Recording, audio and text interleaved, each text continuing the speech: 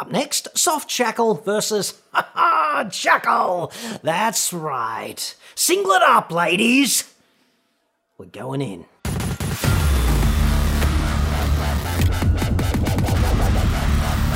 I'm John Cadogan from AutoExpert.com.au, and I get new cars cheap for buyers here in Australia. Hit me up on the website for that. When I was a very young man, of course, dinosaurs roamed the earth, and women were still throwing it at me from time to time. Back then, shortly after the invention of the wheel, we only ever had steel shackles. Imagine that. I have such fond memories of it being hurled my way now that I think about it. Not the shackles, obviously. I do try to keep up. Youth, absolutely wasted on the young, just saying. If only I could get it thrown at me again, just once, half enthusiastically. Men were men back then, that's for damn sure. Mainly because as kids, we just didn't get a trophy for turning up and failing. You had to actually earn that shit. Imagine that.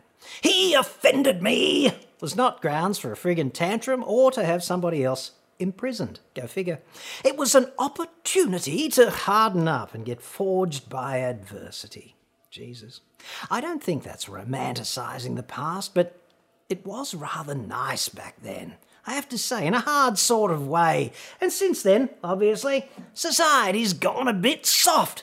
And lately there's even an upstart shackle on the scene. Softer and weaker, but in some ways also... Oh, imagine that. That's just awesome. The soft shackle, ladies and gentlemen. So what's really better, hard shackle or soft? Several of you asked me this question, and if you lack the time to watch the whole video, the answer is, pretty simply, hard shackles are still better at 90% of off-road recovery operations. And that's based on facts and logic. Imagine that.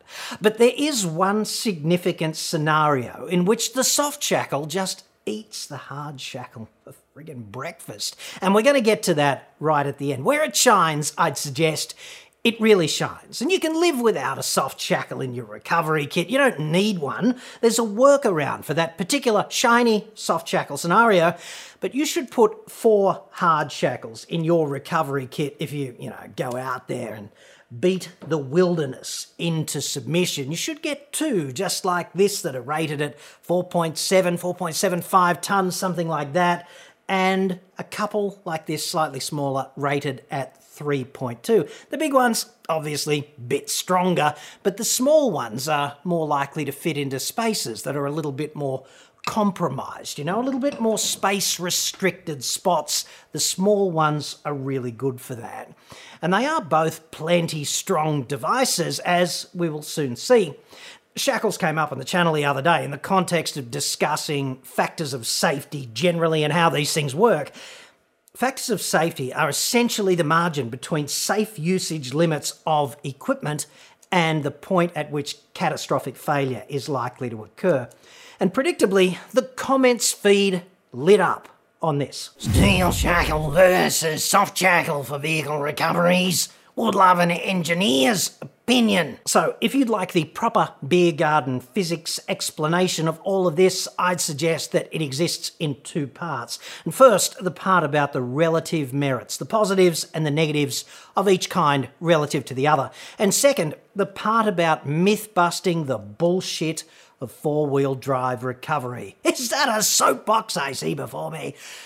There's such a lot of that 4-wheel drive recovery bullshit, frankly. See, shackles and other items of that nature, wire rope in winches, slings made of synthetic material, things of that nature, they're generally adapted from the hoisting industry, cranes carrying heavy shit overhead in factories and things like that.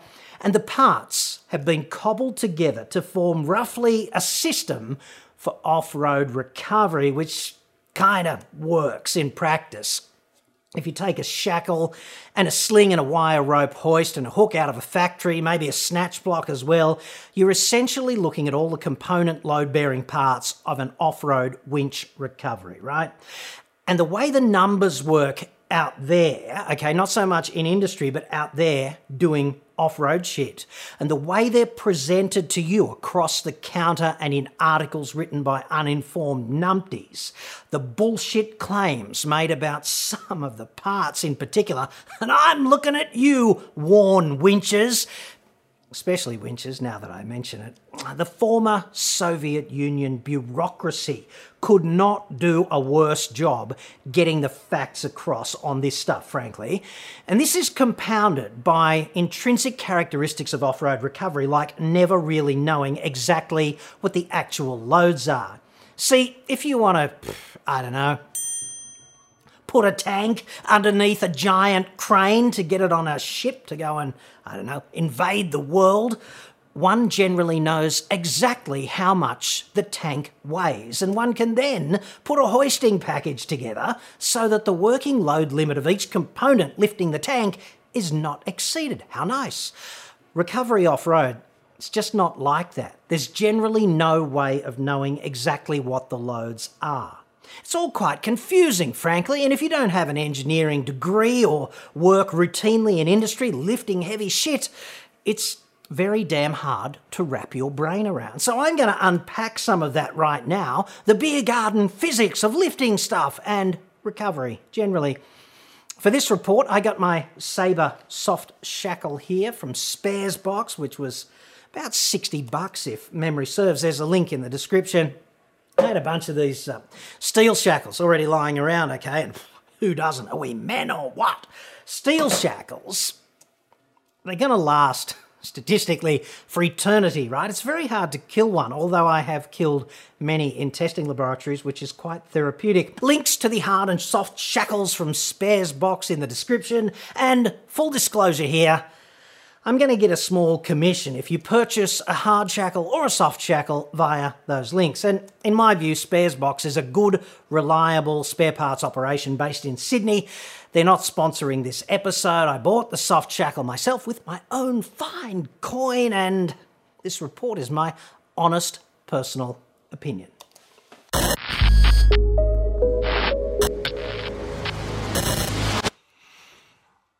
Might as well get my pet hate out of the way first, okay? And that would be, quote-unquote, strength. What a bullshit term, unless you know strength in relation to what? In relation to when it breaks, or in relation to what it's safe to use it up to? And typically, in the case of steel shackle versus soft shackle, the two designations of strength are related to exactly opposite things. So when you look at the small steel shackle, 3.2 tons stamped on the outside, and then you look at soft shackle and it says 14,700 kilos, you go, well, it doesn't look like it, but this is substantially stronger even than the big one, okay? And I get how people could be led down this path of believing that, because, you know, unless you work in industry and you deal with things of this nature all the time, and not everyone does, then it's all very confusing. But in fact, the 14.7 tonne rating for the soft shackle is actually related to when it starts to break. That's its like minimum failure load, whereas these ratings for the steel shackles, 3.2 and 4.75 tonnes, they're more related to what's the working load limit in industry. And from bitter personal experience, having broken a bunch of these kinds of shackles in laboratories, I can tell you that, you know, officially the factor of safety is about 6, but in practice it's more like 7. So your baby shackle, you know, your little tiny 3.2 tonne shackle, is far more likely to break at about 20 tonnes, something of that nature, maybe as much as 25. And your larger of the two common four-wheel drive shackles, right, they might break at 30 to 35 tonnes, even though they're only rated to be used up to 4.75. So there's that. So we're not really talking about the same thing, okay? And I don't know what the working load limit for a soft shackle is because it's simply never stated, all right? You don't get that kind of data from the manufacturer. And you'd have to assume if it's about 6, let's call it 2.5 tonnes worth of safe working load or working load limit, whatever you want to call it. These things are industry terms that really don't pertain all that much to, you know, four-wheel driving because there's no code for four-wheel driving. There's no standard for four-wheel drive recovery. You can't look up AS whatever for that kind of thing. The other thing to remember in the context of these loads for the steel shackle, it's when they're loaded like that, right? So one load item here, one load item sort of in the bow, pulling the shackle apart in this way. If you load the shackle up this way, okay, and you pull it sort of horizontally instead of longitudinally, it's just not going to be as strong and the thread will strip out of here and this arm will unfold in this way, okay? So definitely not as strong that way. And if you're wondering about the mechanism for breakage of these things, they typically break in the pin right at the root of the thread here because that V that's carved in where the thread starts in the shank there, it tends to be a load concentrator and it's quite exciting when they break for the first few times and you definitely don't want to be in the way when that kind of energy gets unloaded. You don't want to be in the way when any of this energy gets unloaded, and that's essentially what we're talking about here. If you want to think like an engineer about when I should use a steel shackle and when I should use a soft shackle, then you really have to think about the operational pros and cons, which I'll go into now, okay? So we've talked about the failure, which is, you know, steel shackle, even the small steel shackle, stronger than the conventional sort of soft shackle. So there's that. When you look at cost, it's under $20 for a steel shackle and about $60 for this one. At least it was $60 at, I got a little bit of change out of $60 from Spares Box when I bought this one. So, you know, you'll save a bit of money if you just use the steel shackles, but there is one operational case for the soft shackle. We'll get to that right at the end. Buoyancy is another factor, and a lot of four-wheel drive commentators have said, oh, it's a real advantage that these things float because, you know, if you drop this one in some muddy shithole that you're bogged in, it could be hard to find it. Well, yeah, maybe that's true. And if you drop this one into fast-flowing water, then you're going to have to sprint through a whole bunch of uneven surface whatever, you know, lucky stones, which might not be that lucky if there's crocodiles or you break your friggin' ankle chasing after the bloody thing. So there's that. So maybe that's an each-way bet. Buoyancy, you know, who cares, really? Let's think about projectile risk, which is one of these huge red flag issues. I'd suggest if this hits you in the head at 100 k's an hour, you probably live to fight another day, whereas this baby, lights out, no afterwards. And hey, that's the real risk here when it comes to some sort of dodgy contrivance of a four-wheel drive recovery operation. You do not want to put together a whole bunch of kit where it is likely that a shackle can come loose and head towards you at high speed, because then that could be bad.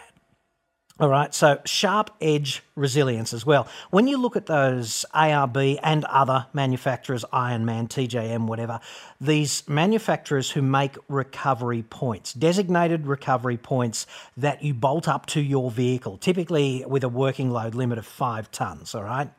They have sharp edges in the context of load, all right? They're not razor sharp edges, but they're just 90-degree edges that are maybe laser cut and minimally radiused, okay? And if you put a shackle like this, a soft shackle like this, on one of those points, that sharp edge is enough to break them, okay? And what happens is, you know, you get a nice little abrasive resistant shield, a sheath for this one, that's great. If you take that off, and you can buy soft shackles like this as well, probably not as good. If one of these is up against a 90-degree edge under load, then inevitably what is going to happen is these shackles subjected to loads like that will fail early. They'll fail earlier than this because that's not how they're designed to be used. And I guess the sheath is a real advantage in the context of abrasion resistance. It's not much protection against a sharp edge, but the dark side of having a sheath like this, and something you want to be aware of, is that the sheath can hide damage. The sheath's not carrying any load. It's these black fibres that are doing all the load carrying, and the sheath can hide the damage, okay? And in this case, what you can't see really will hurt you, all right? So it does pay from time to time to whip the sheath off, have a look at the soft shackle, and make sure it's undamaged. And if it is damaged, it's out of here, okay? And you need a new one. Overall durability, steel wins every time. It's superb, okay? Heat death of the universe, steel shackle, still going strong. Soft shackle, not so much. They're more of a shelf life thing. Number of usage cycles that you put this sort of thing through is gonna mean eventually it's gonna wear out, okay? It's just that. Are they easy to use? Yeah, I'd say they're both easy to use. The pro tip, I guess, for using a shackle such as this is you pull the pin out, you put whatever through it, that's cool, and then you do the pin back up, and this is where a lot of people go wrong. They go straight up to here till they get it finger tight, or maybe they even get the pliers or their Leatherman and they cinch it up even tighter. Ba-bow. Big mistake, okay? You should get it finger tight and then back it off half a turn. This is what they do in industry because, you know, if you're hanging something really heavy off there and it manages to pull on the pin, it can tighten the pin up quite considerably. If you put 5 tons of load, like it's the torque wrench from hell, and you don't want to be in there, you know, stuck to some, you know, you just don't want to be in a situation where you can't undo this after you've got your vehicle unstuck, okay? You don't want to have to cut the strap or something of that nature. So just back it off half a turn because there's not tension in the thread that's holding the unit together, right? It's the shear in the pin that just holds the whole apparatus together. There's no advantage to tightening it up, and there's a huge potential disadvantage if you tighten it up to finger tight and then the load cranks it just that little bit extra and you haven't got the tools on hand to get the bloody thing undone, okay? And the other thing to remember, I guess, about your soft shackle, the failure mechanism for your soft shackle is pretty clearly, if you don't load it up against the sharp edge, what happens is this knot ultimately fails and gets pulled out. There's plenty of videos online about the failure of these kinds of shackles, and they always orbit around this knot just getting pulled to smithereens and failing to exist anymore. So there's that. And obviously if that happens, don't tie another knot in the thing. It's time to throw it away. So basically, potential for misuse, you've got your pin tightening and your projectile risk with your steel shackle, and you've got the potential to use a soft shackle when it is damaged or up against a hard edge. And basically what I do then is I think about all these factors and then make the case for the use of a soft shackle. So if I've got a soft shackle, when should I use it? Or do I need to get one so that I can do particular things that steel shackles are bad at? And obviously, if you carve all of that up, the case for soft shackles exists where there are no sharp edges and where there is a high projectile risk if you use a steel shackle, okay? So I'd be just thinking about it in those terms. If you've got all of that kit in your recovery kit, you've got a bunch of hard shackles and a soft shackle or two, you should only use your soft shackle in environments where the sharp edge risk is minimum and the projectile risk is high, because in any other scenario, just use a steel shackle because it will endure more cycles before failure. It's going to save you some money, and they're also, quote unquote, stronger. So there's that. So let's look at perhaps the most common four-wheel drive recovery scenario, which is your basic snatch strap recovery. And the caveat on all of this, okay, is snatch strap recoveries need to be gentle. They're not an opportunity to be a ballistic dickhead, okay? A lot of people do that. I don't know why, because it really does ramp up the risk. It ramps up the risk of component failure or damage to people or equipment. So let us not be doing that. Just snatch people out of their predicament gently. How hard is it, okay? So what we've got here is a drone's eye view of a recovering vehicle and a stuck vehicle. You've got a recovery point on each one of these vehicles. You've got a shackle in play and a snatch strap. And in evaluating the projectile risk, or whether it should be a hard shackle or a soft shackle, let's look at what is the weakest link, okay? That's kind of important in determining the projectile risk. Vehicle recovery points typically rated at about 5 tonnes, okay? 5 tonnes working load limit, fails at Christ knows what, none of them say. The 4.7 tonne bow shackle, which you can attach to your recovery point, is going to fail at about 30 tonnes, let's say. And it's the same on this vehicle as well, right? Snatch straps, I just had a look at the ARB snatch strap online. It's rated at a minimum failure strength of 8 tonnes. So pretty clearly, in environments such as this, the snatch strap is the weakest link. When you break straps in a testing laboratory, they typically fail at the eye. So it's not so much the material itself that fails, it's the construction of the actual eye of the strap. This stitching here typically pulls apart, you know, and it fails incrementally as the load increases. You can hear it. It gives you a ton of warning, several tons of warning now that I think about it. So that's the failure mechanism. So let's just think about that, okay? If this eye breaks because the stitching fails, our 20% stretch, you know, so it's 1.6 metres of stretch, loaded up to about 8 tonnes, possibly more because this is a minimum failure load, then this end of the strap is going to hurl towards the vehicle, but it's not really a projectile risk. I wouldn't want to be standing here where I might get hit by it, but hey, if you're snatching a vehicle, you got no business standing here, have you? That kind of makes sense to me. So there's no case that I can see for an advantage in a soft shackle being used in a simple snatch strap recovery, one strap and points such as this. I'm just not seeing it. But everything is not always so simple, right? You might come across a family, shiny new four-wheel drive, not very used to it, stuck in some mud, and you might be well equipped, you've got your recovery points on your vehicle, and they haven't. Okay, they've got their shipping tie-down points, which are what four-wheel drives typically come with standard, okay? And they're not ideal for recovery, but what are you going to do? You're going to leave them stranded and say, oh, if you'd just been to ARB, mate, I could help you out, but instead, fuck you. Just stay there until, I don't know, whenever. I wouldn't be saying that. I'd be helping the dude, all right? So there's things you can do to mitigate this kind of risk of the shipping recovery tie-down points fail, okay? If that fails, they're going to hurl towards you. That's kind of bad, okay? So I'd be getting a shovel out and I'd be making it easier to recover the vehicle. Do a little bit of backbreaking work, that's always good for the soul. I'd be getting out a jack and maybe packing up some stuck wheels to make it easier to recover the vehicle. And if you've got a tree protector strap, you can actually get the 2 shipping tie-down points. So vehicles typically come with 2 shipping tie-down points at the front.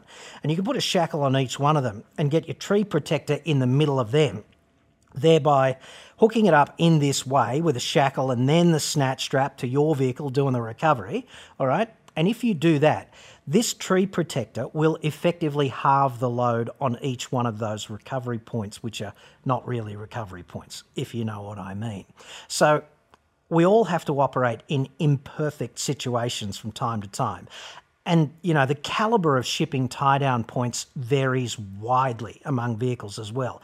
And what you've got to do is you've got to operate in an imperfect environment and mitigate risk if you want to do what's right, okay? So that's basically all I'm talking about here. I'm not going to say, yes, use shipping tie-down points to recover someone, but in some situations it might be morally and ethically right to do that, and you might have to just improvise in an imperfect situation. Okay, so you've just been out to ARB and you've got yourself a shiny new winch and you've gone out this weekend and got yourself nicely stuck to have a crack. Yes. I love that four-wheel driving.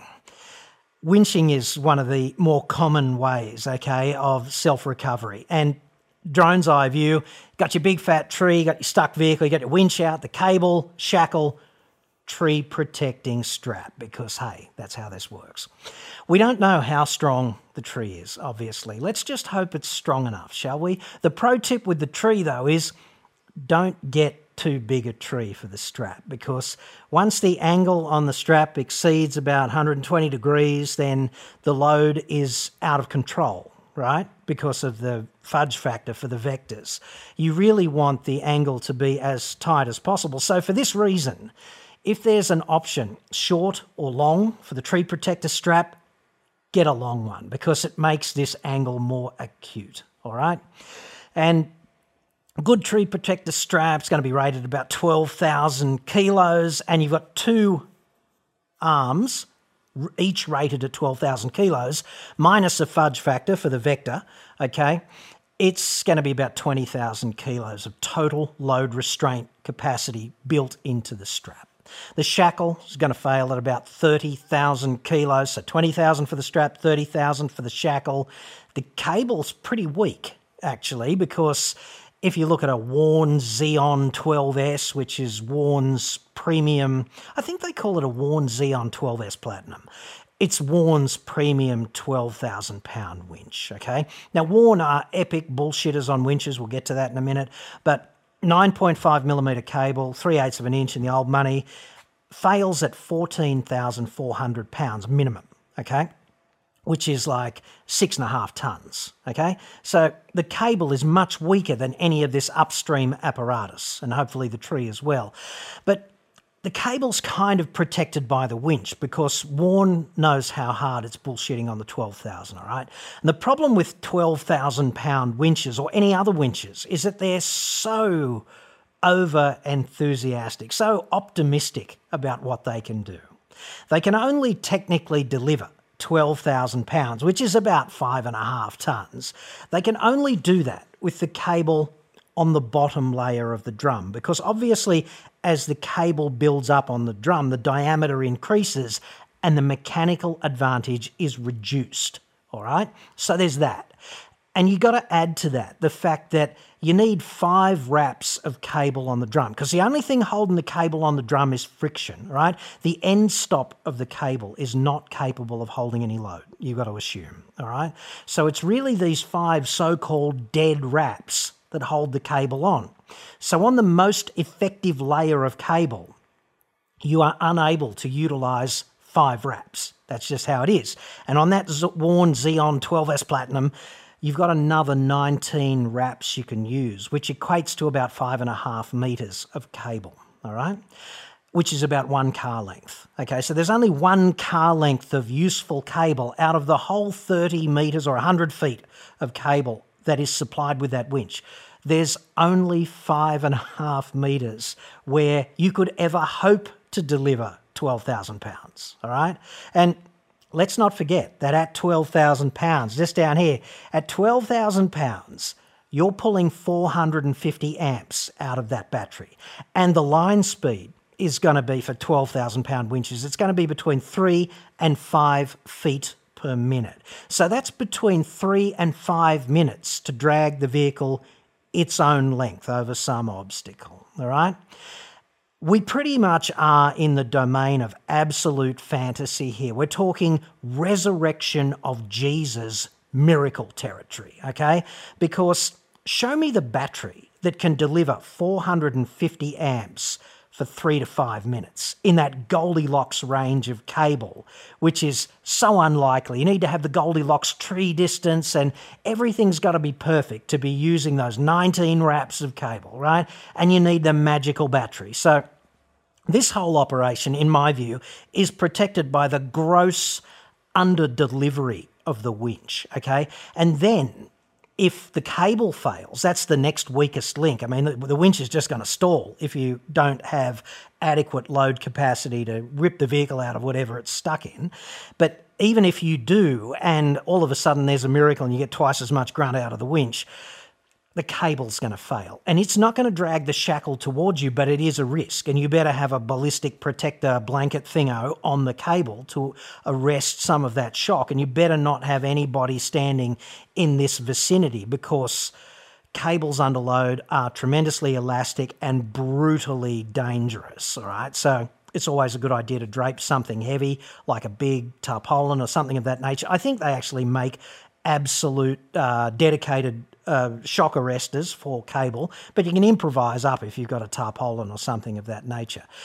However, I don't see any advantage whatsoever in putting a soft shackle in this position because none of this upstream stuff is going to break. And if the tree falls over, the shackle's not coming towards you. The tree's coming towards you, and a soft shackle is absolutely not going to help. But there's more complex things you can do with winches, and maybe we should canvass that as well.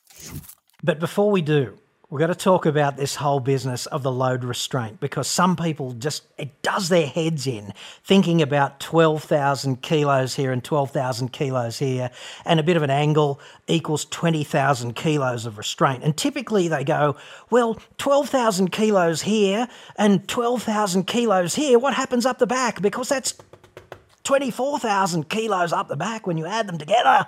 And doesn't that just rip your tree protector apart? To which I would say, no, dude, it doesn't, because of Isaac Newton, greatest scientific genius of recorded history, 3 laws of motion. And guess what? We only need the third one for this. And hey, it's the easy one. Forces come in pairs, dude. Action and reaction equal and opposite. Yes. So, simplest example of that. Let's go and stand on the floor. Let's get a big fat 4-wheel driving man, 100 kilos, and let's put him on the floor. So he's got 100 kilos of load thanks to his own mass pushing down on the floor. Maybe the floor's just the bathroom scales. Who knows? 100 kilos pushes back. And you better friggin' well hope the 100 kilos pushes back. Okay? You really better hope that. Otherwise, if it doesn't, you're falling through the floor. Never fun. Okay? Same thing happens if 100 kilo dude hangs off a chin-up bar. 100 kilos pushes down, chin-up bar pulls back up. Go figure. And if it doesn't, you're about to pull the chin-up bar into your face. That's nice.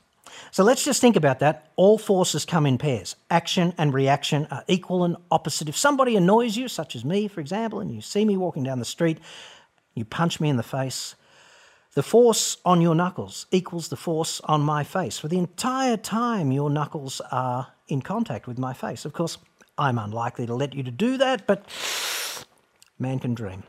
Let's get the same principle in play with a tree protector. Let's get a tree protector, brick wall, eye bolt, and 100 kilo dude pulling back with 100 kilos. But let's make it hard on him to tell what's happening by putting a curtain that he cannot see through in front of him. So all he can see is a tree protector and him pulling on the tree protector, okay?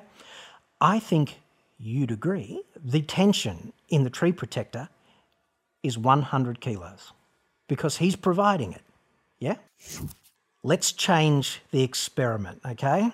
By removing the brick wall and putting mirror reverso dude on the other side of the curtain with no visual evidence that this has taken place, and mirror reverso dude is just pulling back with 100 kilos of force. This dude, original dude, he's still pulling the same 100 kilos. So what has actually changed? And what's the tension in the cable now? Is it 100 or 200? That's the question, isn't it? I'd suggest that it's 100. And I'd suggest that the facts are on my side. And you don't have to believe me, but it's 100. You don't have to agree with that, but it's 100. Because, hey, you don't have to agree with the facts. They're still the facts. That's always nice. All this mirror reverso dude is doing is exactly what the brick wall was doing, okay? Pulling back with 100, because otherwise the forces wouldn't be in balance. Isaac Newton would be very unhappy vis-a-vis his third law, and this dude would be fallen over because we need that restraint force. The tension in both cases in the tree protector is 100. You've got 100 pulling down this way and 100 pulling down this way, and 100 at every point in between those hands, baby. That's how this works. So all this is around the tree is that wrapped around a tree. And instead of 100, it's 12,000. And instead of being parallel, there's a bit of an angle, so we've got to fudge it a bit, but it's 20,000 kilos of load restraint. There's no other analysis that makes sense, or at least there's no other analysis that Isaac Newton would agree with. One of the cool things you can do, another hack with physics, if you're really stuck, is you can use a snatch block. And a snatch block is essentially just a pulley, okay? You wind the cable out, you go around the pulley, and then you anchor it to the recovery point on your bull bar or whatever, okay? And what it does is, it essentially has the capacity to double the effort or halve the load on the winch, but it also halves the speed, okay, because nothing's free. That's one of the laws of thermodynamics. So you've still got your 20,000 kilos of load restraint capacity in your strap, which we just talked about, and hopefully your tree's still adequate.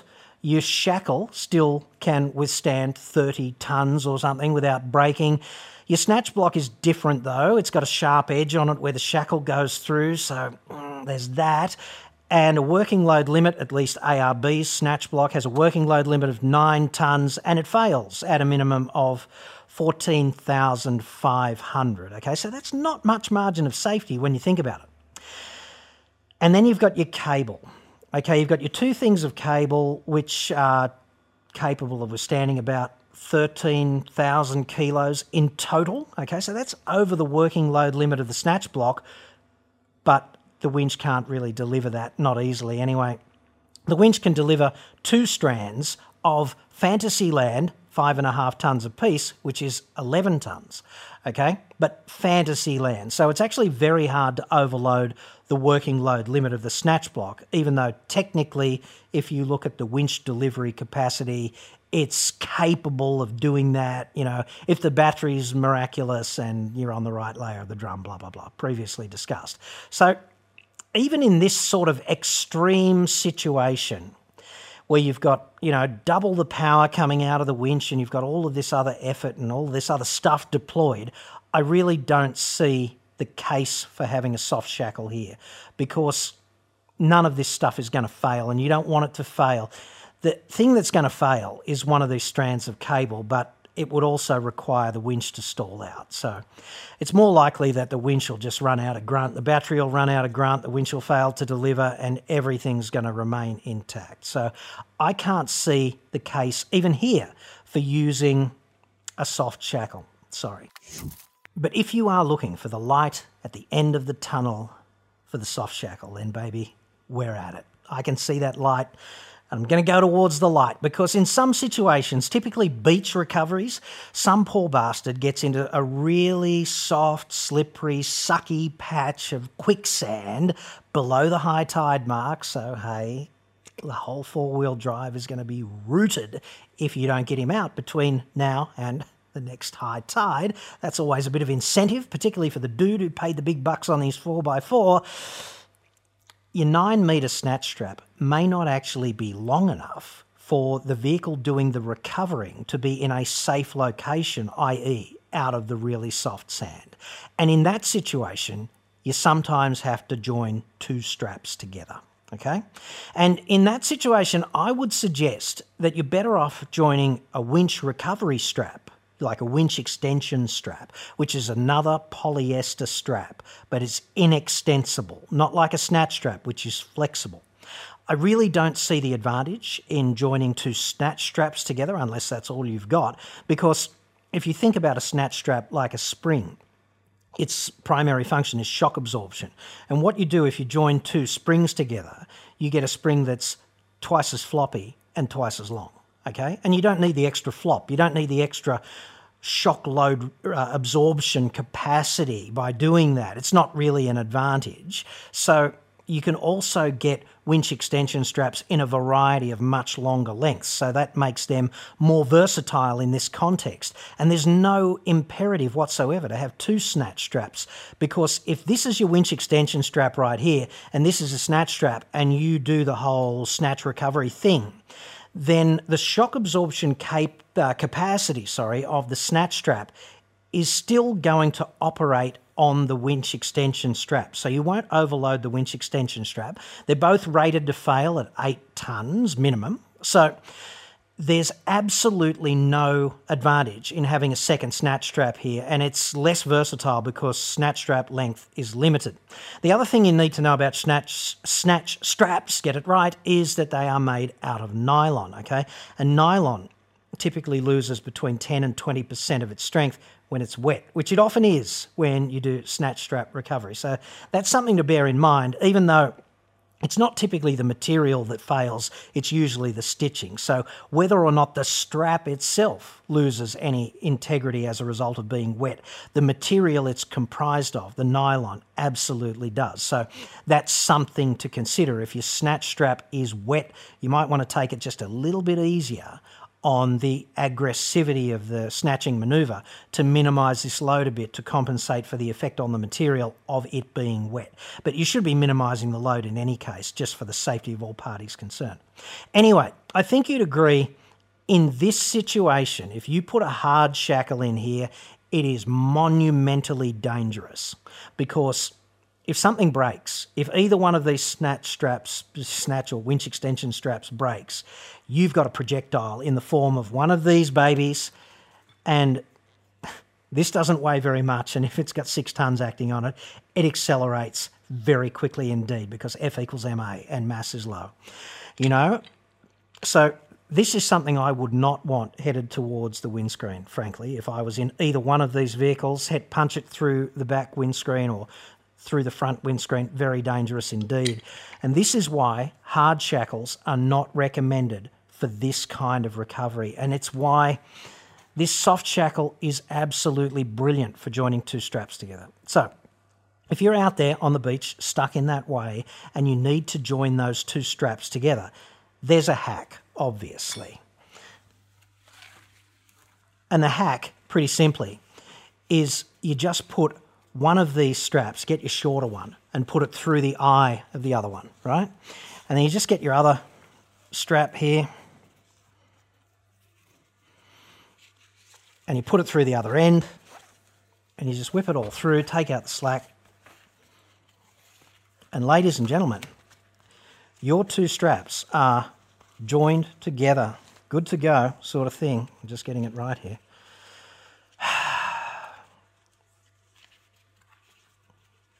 And there you go, they're joined together and they're not coming apart, which is part of the problem if you do this. If you do this and then you go and add 3, 4, 5 tonnes to a snatch recovery operation, you're never getting them apart. And they're not safe to use like that either when they're locked together. So one recovery is going to cost you 2 snatch straps that may never be used again, which is why if you do this, if you perform this hack, you've got to put something through there, okay? Not optional, to prevent the straps from binding up. And there's a bunch of different things you can use. They often say, I'll put a magazine in there or a newspaper. So you're stuck below the high tide mark and the tide's coming in. And what, you're just going to nip out to the nearest news agency, are you? Look for a magazine? You know? I don't think so. You might want to just improvise something that's close by. And what I typically come up with is the towel, because you're at the beach, dude. Okay, you're going to have a towel. You can have anything else too. You can roll up a bit of tarpaulin, anything that's reasonably stiff that's going to get in there like that and just stop the straps from binding up on each other, you know? Then you just whip it out at the end of the recovery, however aggressively you need to do that, and you've got all this slack in here which you can then go and use to separate the straps. So all is not lost if you don't have the soft shackle, but that is a bit of a pain in the ass. And of course, if your towel falls out at an inopportune moment, like milliseconds before the load goes on, then hey, you're going to have those 2 useless snatch straps, okay? And you're going to have to throw them both away, because that's just how this works. Instead, how elegant as a solution is this? You know, you just get your soft shackle and you put them together just like that. Much easier than rooting around for a towel. And baby, you are good to go. And if that is just not a thing of beauty and a joy to behold in that situation where you're under the pressure of time, tide's coming in, 4-wheel drive's going to be routed by the Indian Ocean, the Pacific Ocean, whatever, I would suggest that a soft shackle is just worth its weight in frigging platinum in a situation such as that.